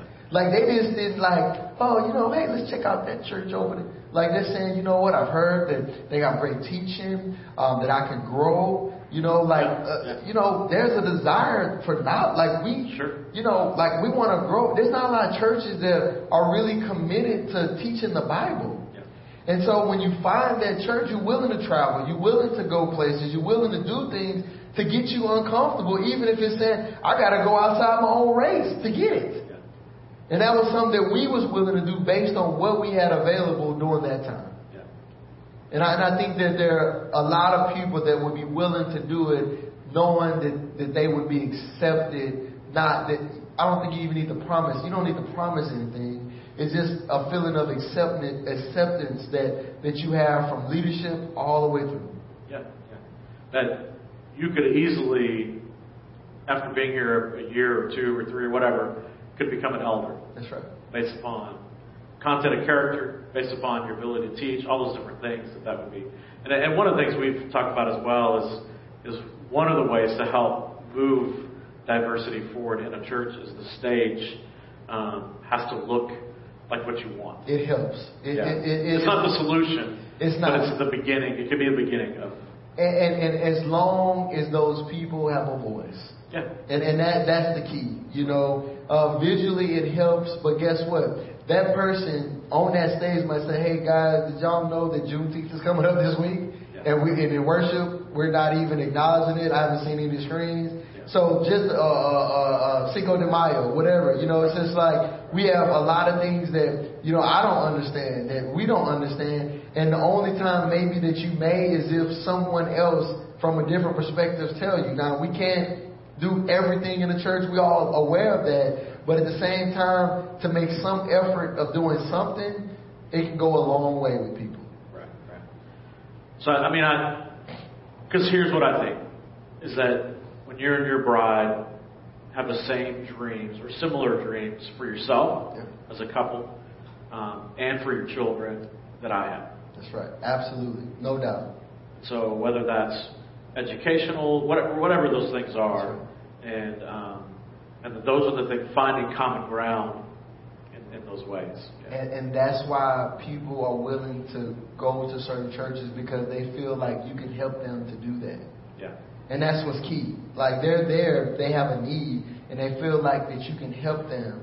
But sometimes it gets so difficult where you say, you know what, I would rather go somewhere where I don't have it, just so I can feel like I got some relation, I have some community. Because it's important. Community is important. Extremely important, And I think again, just those conversations, the willingness to just to feel like you said, belong. It's like, I don't want to have to come into the church and feel like I need to prove myself. Yeah. You know what I'm saying? Man, I'm not sure if I should say that joke. You know what I mean? I know I can joke around with certain people, but I'm kind of afraid because they might think I'm like, and so you just, that's what I'm saying. It's being afraid of man, I just like to, just be myself. And, if you say a joke and I don't laugh, or I'm not angry. I'm just like, dude, it wasn't funny. You're not as funny as you think. It's like, don't take it personal. Just like, now, that would never happen with me. Okay. See, that's my point example. But no, it's just, being okay. It's like, as a teacher, they say, hey, don't be so quick to just keep talking. You give instruction and just stop.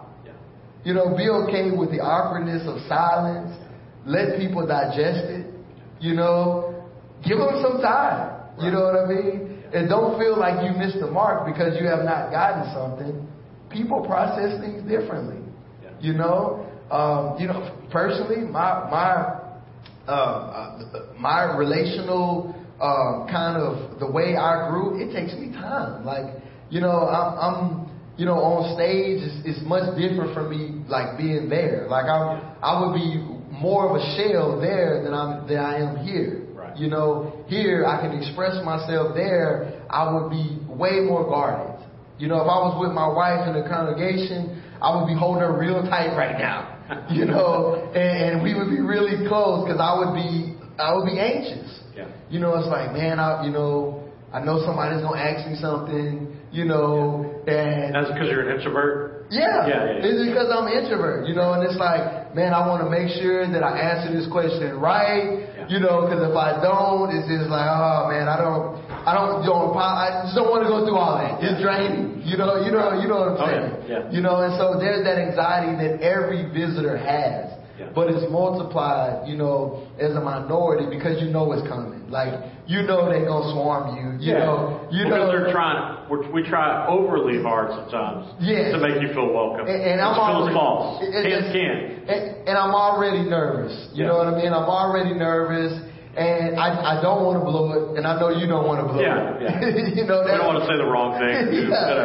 You know, and I just think that it takes time, and hopefully, you know, when a person comes the second or third time, there's a great opportunity that they may continue to come if you connect with them. You know, so I think those are the things that you know, and you know, the leadership knows just from studying church attendance and how people visit and those things and how likely they are to acclimate, you know, but a big piece of that is not a ministry, not worship, you know, it's just, hey, listen, am I going to, is it okay for me to be who I am? And I think that's for anybody. Be able to find a place. That's right. So I want to kind of backtrack just a little bit. We're getting close to the end of our time together, but I think this is important for us to understand is, you mentioned MLK, you mentioned Juneteenth, and Juneteenth is obviously coming up soon. So, what does that mean for a church like us to incorporate that, to bring value to that, and to not, I think for some, feel like we're entering into a political thing, but to truly just value important dates that we all value historically, and here's some that we can... Well, I think it's practical. Okay. You know, this is not head knowledge. This has to be something that is seen. Right? It has to be, say, hey, listen, there's a parade that we never knew about, or there's a block party that we never knew about it. You know what? Can we bring water? Can we bring barbecue sauce? Can we bring some sides? You know, can we bring our worship team? You know, because I think one of the problems is that, and what the church kind of struggles with, especially in times like this, is that the idea that you need to go start something. Don't go and start something because you probably don't have to. You may be unaware that there's an African American on the other side of the track that's been working for 20 years on these same issues. He hadn't been able to get funding. He hadn't been able to get help, support. And guess what? Especially right now, the value of someone like yourself or congregation to say, listen, I'm going to come under your leadership and support you because you have great ideas. I affirm what you're doing and I'm going to support you. I think it's even more important to say, hey, we're going to go up and start a social justice reform here at Crosspoint. As if it's never been happening before. It's already happened. It's already happened. I guarantee you. And if not, you can raise up leaders because there are people that are very passionate. I mean, we're that close to Austin. There's all kind of people that care about these things. They don't necessarily have to be black, but guess what? You can join something. You know, and you can be a part of it. And in joining those things, you're saying, you know what? It's really not all about us. You know, the same way like Samaritan Purse, you know, those type of things. There are people who are really genuinely, and guess what? Theologically, you may have some differences. You know, but guess what? There's going to be these opportunities for dividing walls that want to say, hey, this is why we can't. Let me tell you why we can, though. And why we should. And I think that's the leadership that has to go on now. Because we all know why we can't. But do we know why we should? And I think that those are the things that needs us to move forward to now engage people that are different. Because, like I said, there are things going on. You know, and I tell you what, if you want to know, go to the barbershop. I don't go. I know you know, okay? You know, go to the barbershop, go to the hair salon. They know everything.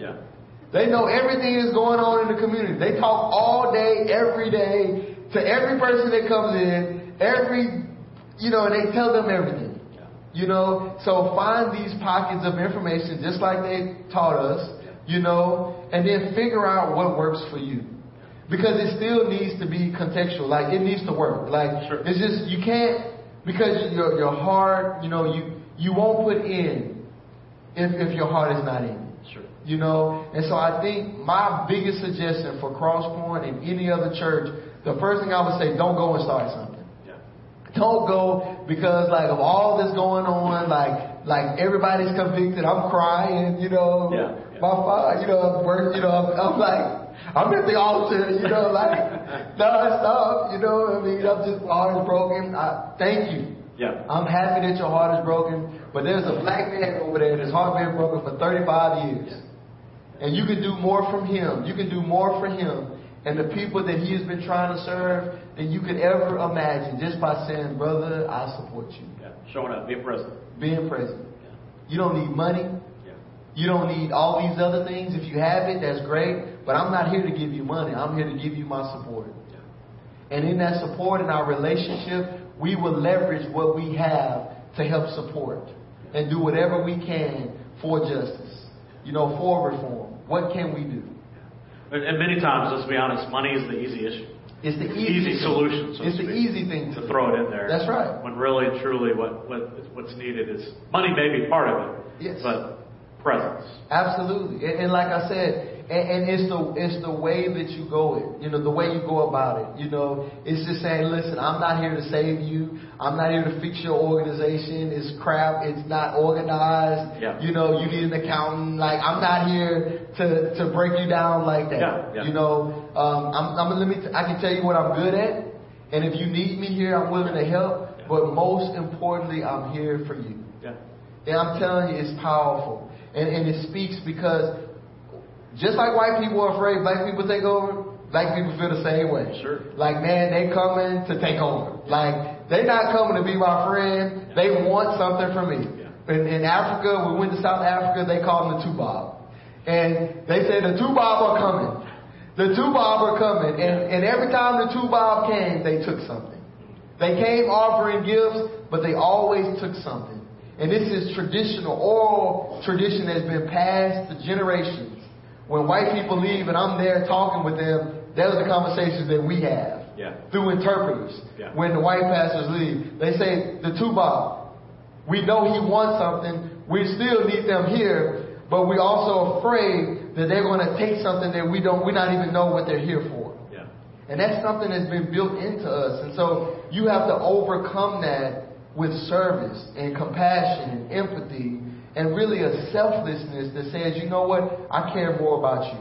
Yeah. I really do. And I'm sorry, and I want to, if there's something I can do, I want to be able to do it, but I'm here for you and I'm here for them. Yeah. I think about that. I know exactly what you're talking about, and I've had those discussions as well. And continually say, we're truly here to serve you. We're not.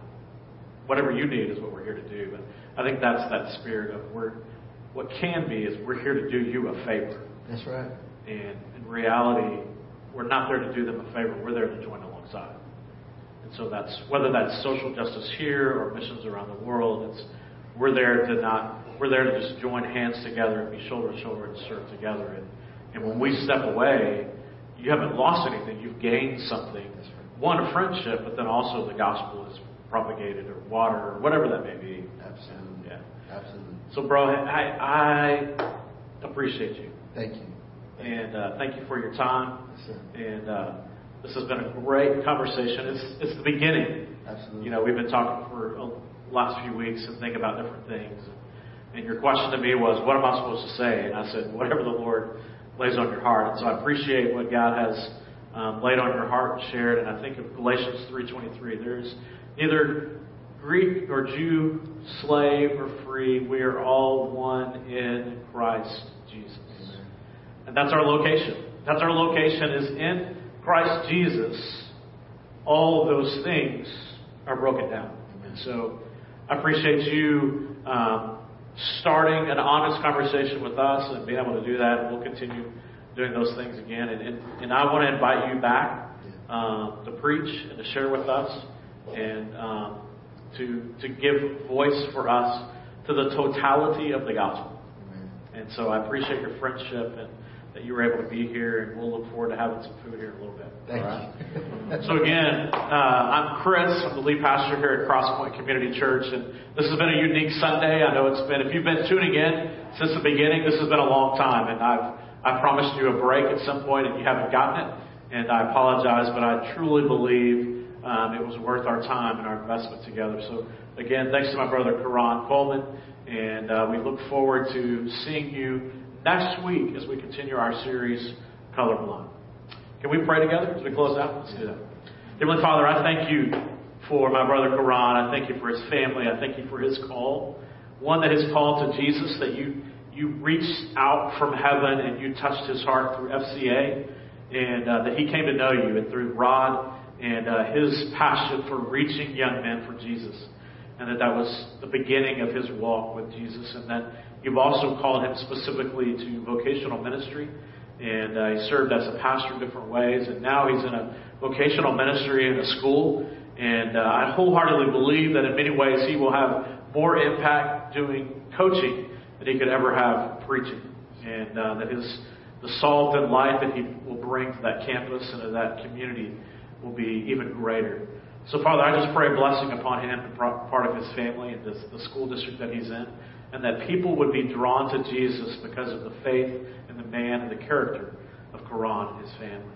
Father, may you and us, I know that you've broken our hearts, that you've chiseled away, and you've shown us some areas of our eyes and our hearts and our souls that were blind and that we were ignorant. And so, Father, I pray that we would just continue to lean into this conversation and to realize that it is truly a heart thing. It's a gospel thing. And that the gospel strips away the pride. It strips away all the things that we hold on to that sometimes give us value, so that we can lean into and understand that our identity is in Christ alone. And that's why Galatians 3:28 is true, is that in Christ, our identity found in him strips away our past, strips away all the things that we hold to that give us worth and value, that our worth and value is truly found in Christ Jesus. So here at Crosspoint, Father, we desire to be a community that is about pursuing you and being in Christ Jesus and building a community that looks like heaven. May you grant us that blessing. May you grant us that favor and mercy to be a part of this and continue to lean into this conversation. It's in your Son's name that I pray.